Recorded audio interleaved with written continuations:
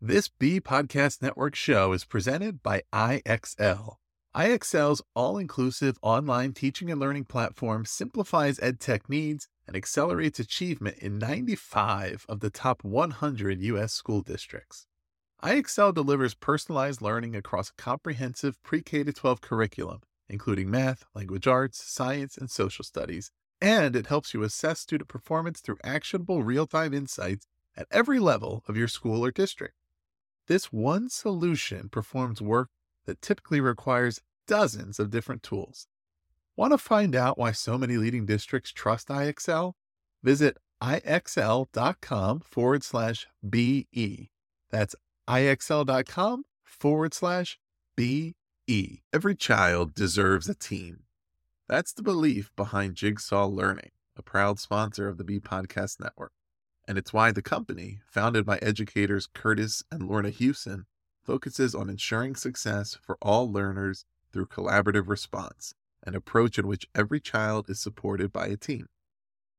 Through customized professional learning that incorporates workshops, leadership development, online learning opportunities, and more, Jigsaw Learning can guide you every step of the way to create a plan to maximize the collective capacity in your schools. Learn more at jigsawlearning.ca. TL Talk Radio, Season 2, Episode 13.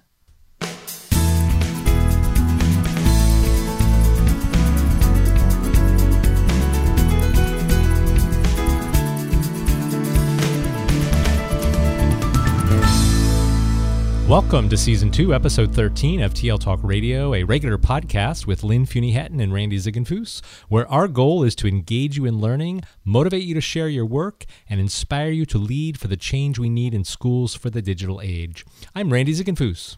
And I'm Lynn Fuini-Hetton. Good afternoon, Randy. Good afternoon, Lynn. Welcome to another exciting episode. Yes, as we are surviving the blizzard of 2016. Yes. So in this episode, we're excited for you to hear from Starr Sackstein, author of Hacking Assessment, The Power of Questioning, and several other books. Starr Sackstein currently works at World Journalism Preparatory School in Flushing, New York, as a high school English and journalism teacher, where her students run a multimedia news outlet at wjpsnews.com. In 2011, the Dow Jones News Fund honored Starr as Special Recognition Advisor. In 2012, Education Updated recognized her as an outstanding educator. Currently, Starr has thrown out grades, teaching skills that learning isn't about numbers, but about the development of skills and the ability to articulate that growth. In 2012, Starr tackled National Board Certification in an effort to reflect on her practice and grow as an educational English facilitator. After a year of closely looking at her work with students, she achieved this honor. Starr is a certified master journalism educator through the Journalism Education Association and serves as the New York State Director to the association to help advisors in New York better grow journalism programs. Welcome to the show, Starr. Thanks. Wow, when you read that bio, I sound pretty impressive. Well, we're looking forward. And you are pretty impressive based on all the things that you write about, whether it be your daily blogs or your books. So we're really excited to have you here today to giving us your time and to talk about assessment in particular. So to start off this conversation, several episodes ago, we interviewed another author, Warren Berger, who wrote A More Beautiful Question. And in that book and in our conversation, he described a beautiful question as one that is ambitious and actionable. And we think that this whole idea of ambitious, actionable questions really applies nicely to the work that we're doing here on our podcast and all the authors that we have on. So to start with, what is the beautiful question behind your book, Hacking Assessment? I would say that probably the beautiful question is, how can we empower students to think about learning in terms of their growth and reflective output instead of trying to quantify what they know in numbers the way that we've traditionally done it. So it's all about shifting the focus away from teacher-led assessment and this idea that students should be taught and then empowered to understand themselves as learners. So I guess the beautiful question would be, how do we empower students to do this? How do we give them the tools to make them more a part of their assessing? And what really connects with us about this idea and the things that we've been talking about within our district, and I know that lots of folks are talking out there on the internet about, is this idea of personalized learning. So you've taken this one area of what we do with kids, and that's assessment, what we do with learners, and how do we personalize it? How do we give them voice? How do we give them the ownership in it too? So am I. I'm always excited to have the opportunity to share these ideas. And like you were saying at the start of your show, I think education's at one of these tipping points right now where people are starting to be ready for change, but grading is one of those really long-held traditions almost in education, where when you bring up any kind of shift, people get very uncomfortable very fast. So why do you think that is? What is it about the whole idea of something that doesn't have a grade or a number on it? Why does that agitate people? There's so much power in grading, and in a lot of ways, and I hate to say this, and I'm speaking from my own experience, I'm not gonna project onto other people, but I could say from my early career, I wielded grades as a way to control my students. And I used the grading platform or taking points off or really penalizing and punishing kids as a way to keep control in my space. I know it's supposed to be about communicating learning, but I don't really know that it always did. I know it doesn't always right now, as a matter of fact. And I worry that too many teachers are really afraid to give up that power, because it's almost like, what are parents going to say? What are other stakeholders going to say if we do let go of this? How are they going to get into college? These are all the things that come up when you say, we're just not going to grade things. I mean, there's a whole other there's a lot of stuff that gets tied in with that too. I don't believe in testing either of any kind. And the assessments that my students participate in are more learning experiences where they're doing collaborative work, they're doing hands-on projects, and then they're applying what they learn in those hands-on projects to written papers as opposed to, timed tests. And certainly are systemic challenges with considering not using grades. We recently talked with another author and thinking about a community portal where parents can always access students' grades, and the idea of report cards and grade point average and ranking, and a lot of systemic challenges around this topic of grading that makes us uncomfortable and causes a lot of questions.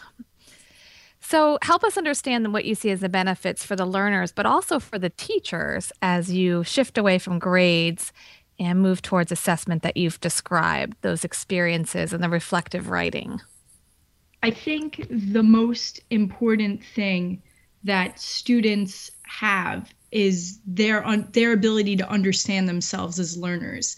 And the more opportunity we have with them to have conversations about this learning and about their growth, and to help them make actionable goals through these conversations that we have, the better they know themselves as learners. And I think that that's a life skill that no test is ever going to teach them.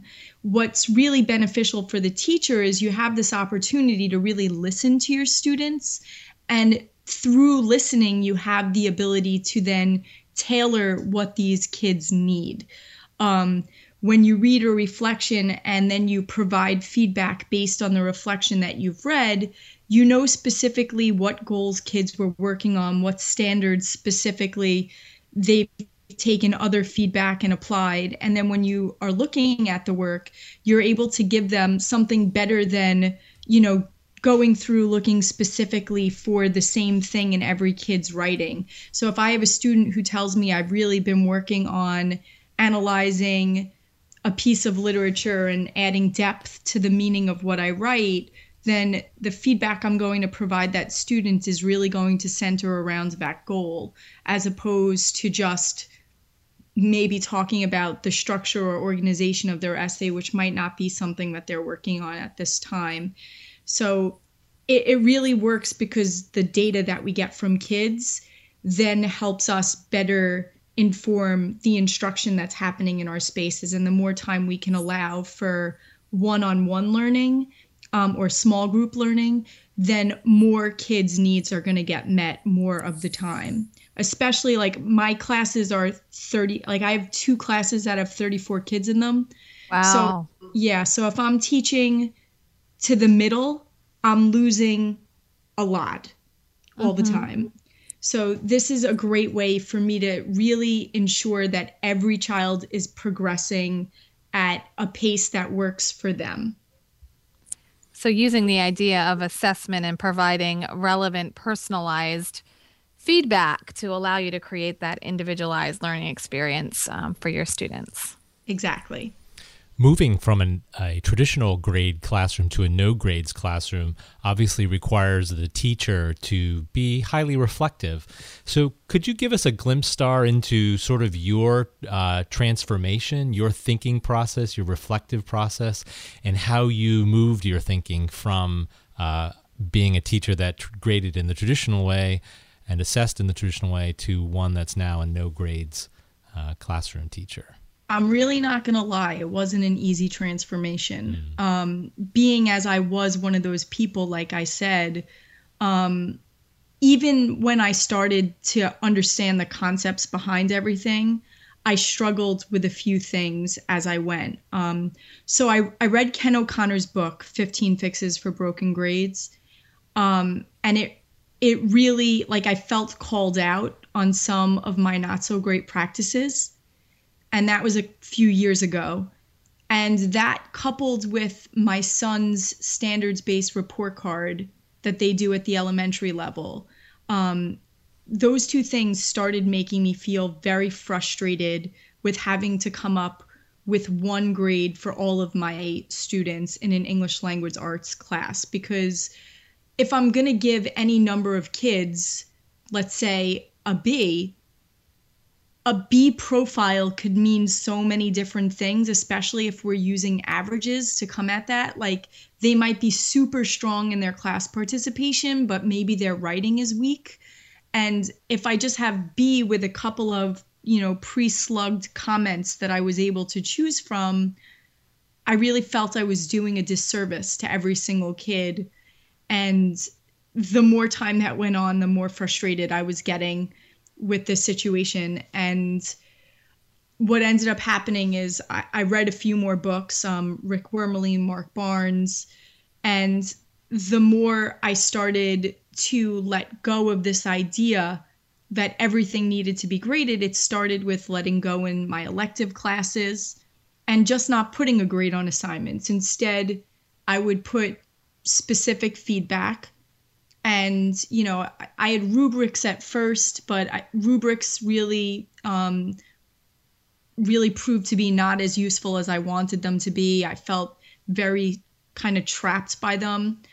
So, I started teaching kids about the standards, and then we started using the language of the standards in the way we communicated feedback. So that, if we were working on developing their writing, we would talk about the Common Core standards that were about revision and depth of development. And when I would give them feedback, I would talk to them in terms of mastery, or proficiency. Instead of saying they got an A, I would say you're meeting standards, or you're exceeding standards, or we still need to work on this, you're not there yet. And I found that kids were far more receptive to the feedback when it felt like a continuum, because as soon as they saw the grade on any paper or project that I gave them, the learning ended. There was no more revision. There was no more conversation. As a matter of fact, half the time they didn't even read the feedback. They just flipped to the last page of the paper looking for the grade. And there's nothing more frustrating for a teacher who spent half an hour reading and writing and doing all these things, and they ignored all of it. So, it's definitely been a process. I think Google, like a lot of the technology has also helped as well, because we use the Google Educational Suite. So there's a lot of collaboration going on their documents with feedback. I use Voxer to talk to kids, to have conversations. We have conferences that they're allowed to set up so that we can continue the dialogue. And I would say that the hardest part about it for me now is, as a teacher who was like I'm a type A personality and was definitely a high achiever myself as a kid, and definitely defined myself by my grades as a kid, which, looking back on now is a very sad experience. And I see a lot of my students who do that as well.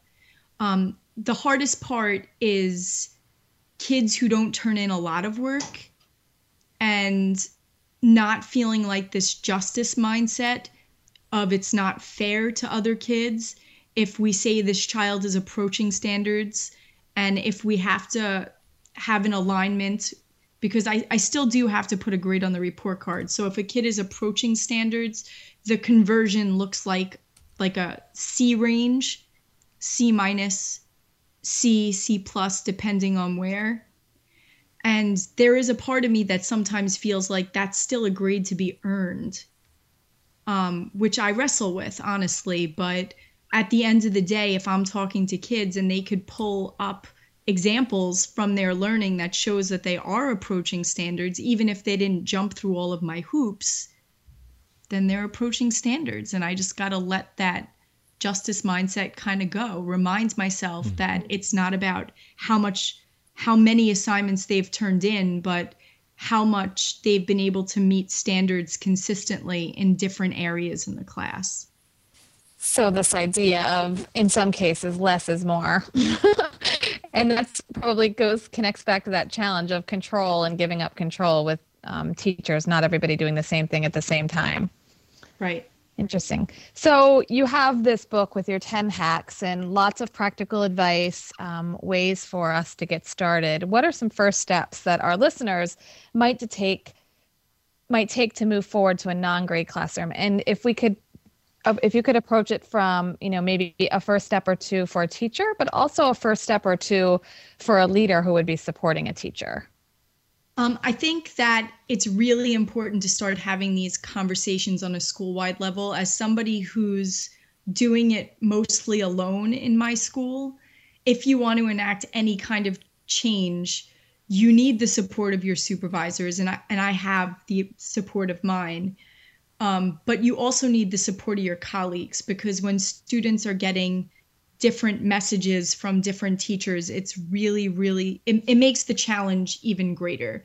So the first thing I would do is start really thinking about what your grading policy says, what you value, and really start asking kids what learning means to them, and challenge them with what they think grades mean. So, I mean, it really starts with a conversation. And then from the conversation, it starts a dialogue, because hacking assessment really is all about changing assessment into a conversation instead of a one-way street. So that would be a first step that everybody could take, having conversations with your supervisors, having conversations with kids, with parents, and just sort of understanding that the idea of this learning-centered classroom, we want to de-emphasize the numbers and emphasize the progress kids are making. No parent in their right mind is going to tell you I'd rather an A than all of this feedback that's very specific about what their child knows and can do, especially when you show it to them, the difference. So I really feel like you start with a conversation. You could start with getting kids to understand standards, really make them transparent when you're starting with an assessment, to really move away from worksheets and homework and testing and really broaden to multifaceted, more collaborative projects, whether it be, having kids make a movie or write a skit and perform it, or have them do a tableau in class, or have them create some kind of storyboard comic or some kind of, screencast about whatever they're doing, or maybe some of those flip books for math, things that really get them to engage with the learning in a way that's meaningful to them. And something that's also really important is teachers have to start saying yes more. If a kid has an idea about something, rather than be really narrow in the expectation of what you want to do or get from an assessment, start broadening what you want students to give you. So if you want them to show that they could meet a certain standard, allow them to come to you with ideas on how they can do that. So instead of having really focused directions, I find very vague directions that allow for a lot of student creativity is a great way to get kids more involved in the process. I will say this, high achieving students will not like vague directions. They want you to tell them exactly what they have to do to get their A. So it takes a little bit of time to help them understand that that's not the goal anymore. And you might have to, it's a dance that's going to happen kind of back and forth, and you just got to be really patient. Mm-hmm. I love this idea of conversation, because I think regardless of what level of change we try to make in education, that change is always going to be grounded in conversation. And I think that's actually a barrier for implementing many of the changes that we want in education. And when we want to move to a assessment as conversation, as you say too, that conversation almost, while it's really important, and I would love for us to move in that direction, I think it's almost perceived as a barrier sometimes, that I just don't have the time to have all these conversations. So share with us, in your practice, how do you address the challenge of finding the time to have these very valuable conversations with your students around how they self-assess and how they look at their own performance? An awesome question. So again, it's a whole mindset shift. And once you start having kids doing collaborative projects in class, you're not in front of the room anymore, because kids are working on these other projects. So it's like a 3-tiered process. I send out these Google forms where I ask very, very focused questions for students to think about their learning over a period of time. Students answer the form, and I pre-read their answers prior to our conversations, so that they don't have to they don't have to go through everything with me because I've read it already. It becomes more of a conversation about their goals, or if I need more information than what they provided, or there just needs to be an additional amount of information. So you kind of you front load getting kids to think about what they want to say by providing them the form and giving them time to think about it. You set your class up so that over the course of a week, they're going to be working on a collaborative project where you could pull one kid at a time, and you're not in front of the room, and they could function on their own without you. And then you make a schedule in class so that the kids know when they're going and, on what day. Sometimes I send emails. Sometimes I'll write their name on the whiteboard so they know who's going before them and who's going after them. And in addition to that, I try to inform them ahead of time, and I really try to stick to the schedule. The kids also can have other appointments with me when we're not in a conferencing period. Usually I do those before school because I get to school super early. So if a kid needs more than the 5 minutes we're going to spend in class, I could have a 15-minute conference with them before the school day or during lunch if need be. But I mean, while I'm at school, my whole time there is really about the kids.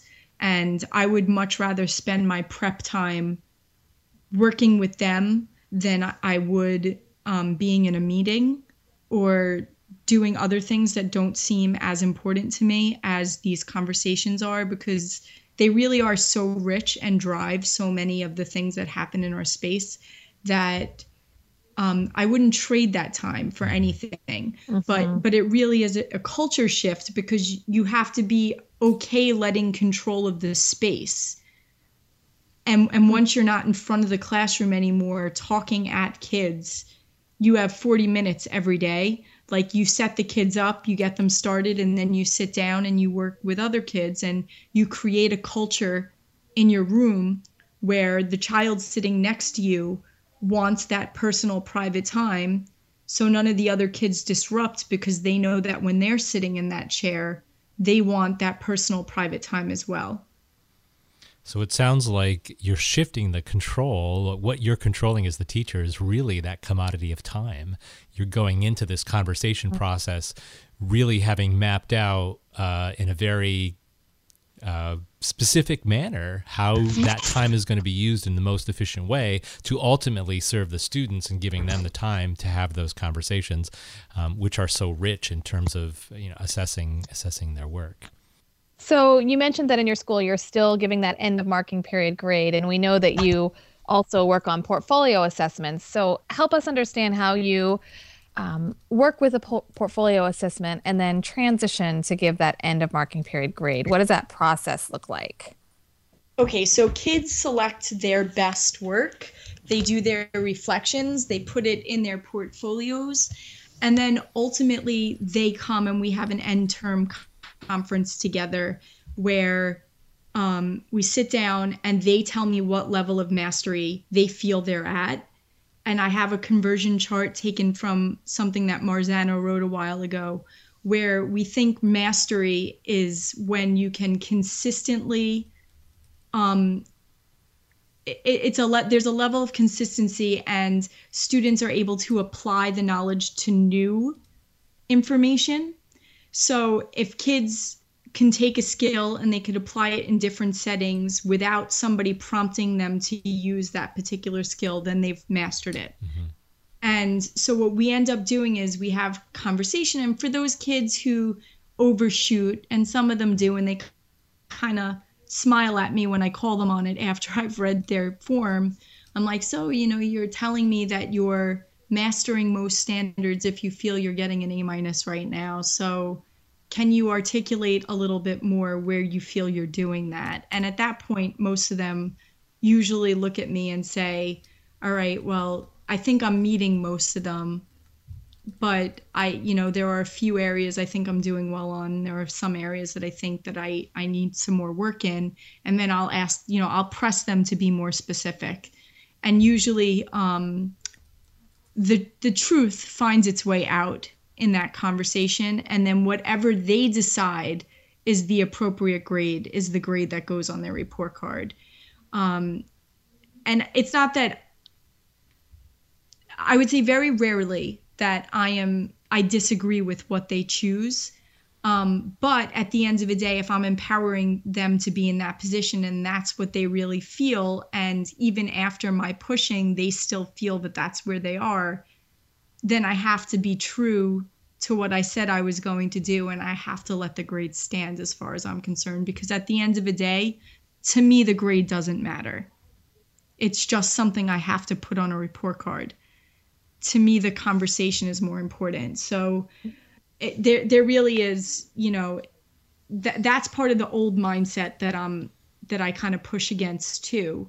If, the child's like, yeah, I think I deserve an A-, and even after we go back and forth, they're still like, yeah, I think I deserve an A-. It's like, I'm like, all right, if you think you're mastering most of the standards, and I usually just kind of like end it like that, I look forward to seeing your next project where you show me that you are. Mm-hmm. And I think you mentioned that in your book too. You talk about that. All right. So to wrap this up, you've written books on a number of different topics, including questioning and inquiry and assessment, which we've been talking about today. So what beautiful questions are you currently thinking about or working on? Right now, I'm currently working on better ways to help students provide feedback to each other. So in this whole idea of teacher time and valuing what we do and how we do it, and thinking of ways that we could empower students more, my beautiful question right now is, how can we empower students to be great peer evaluators of each other? And really, how can we kind of train them to have that critical eye that we've been trained to have, so that they could ask each other before they ask us in the future, as another means to empowering them in more ways. And ultimately, when they leave us, they're going to have that skill anyway, or it's going to certainly benefit them if they have it. And we do want, especially in the world and the economy that students are going to be going into, we want them to have that skill. Exactly. Interesting questions. I look forward to reading about that and sharing that with our teachers as well. Well, as we bring this interview to a close, we want to thank Starr for joining us and identify some ways where you can find more about Starr's work. You can connect with Starr on Twitter at Ms. Sackstein, and everything here will be in the show notes. You can also connect with Starr on Facebook, Starr Sackstein, or the MJE Facebook fan page. Don't forget to check out Starr's YouTube channel for all things throwing out grades.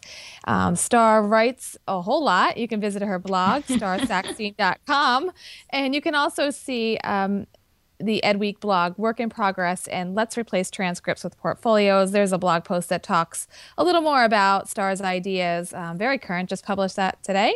And so we're looking forward to learning more from Starr, and maybe we'll see Starr again soon. So thanks again for joining us. Thanks for having me. Each episode, we leave you with a couple of questions to think about with the idea of provoking some conversation. This episode's questions: how will you prepare to move towards a no-grades classroom? And how can you share your work to help move the assessment and grading conversation to the forefront of progressive educational reform? If you've enjoyed today's episode, would like to comment, or just find out more about the resources and links we shared in today's episode, check out the show notes at tltalkradio.org and look for Season 2, Episode 13. We'd love for you to rate the show in iTunes, let us know your star rating, and consider leaving a 1 or 2 sentence review. If you have time to do that, you'll help new folks discover this content. That's it for now. We'll see you next episode for a conversation with another innovative thought leader. Thanks again, Starr. Thanks. Have a great day, guys.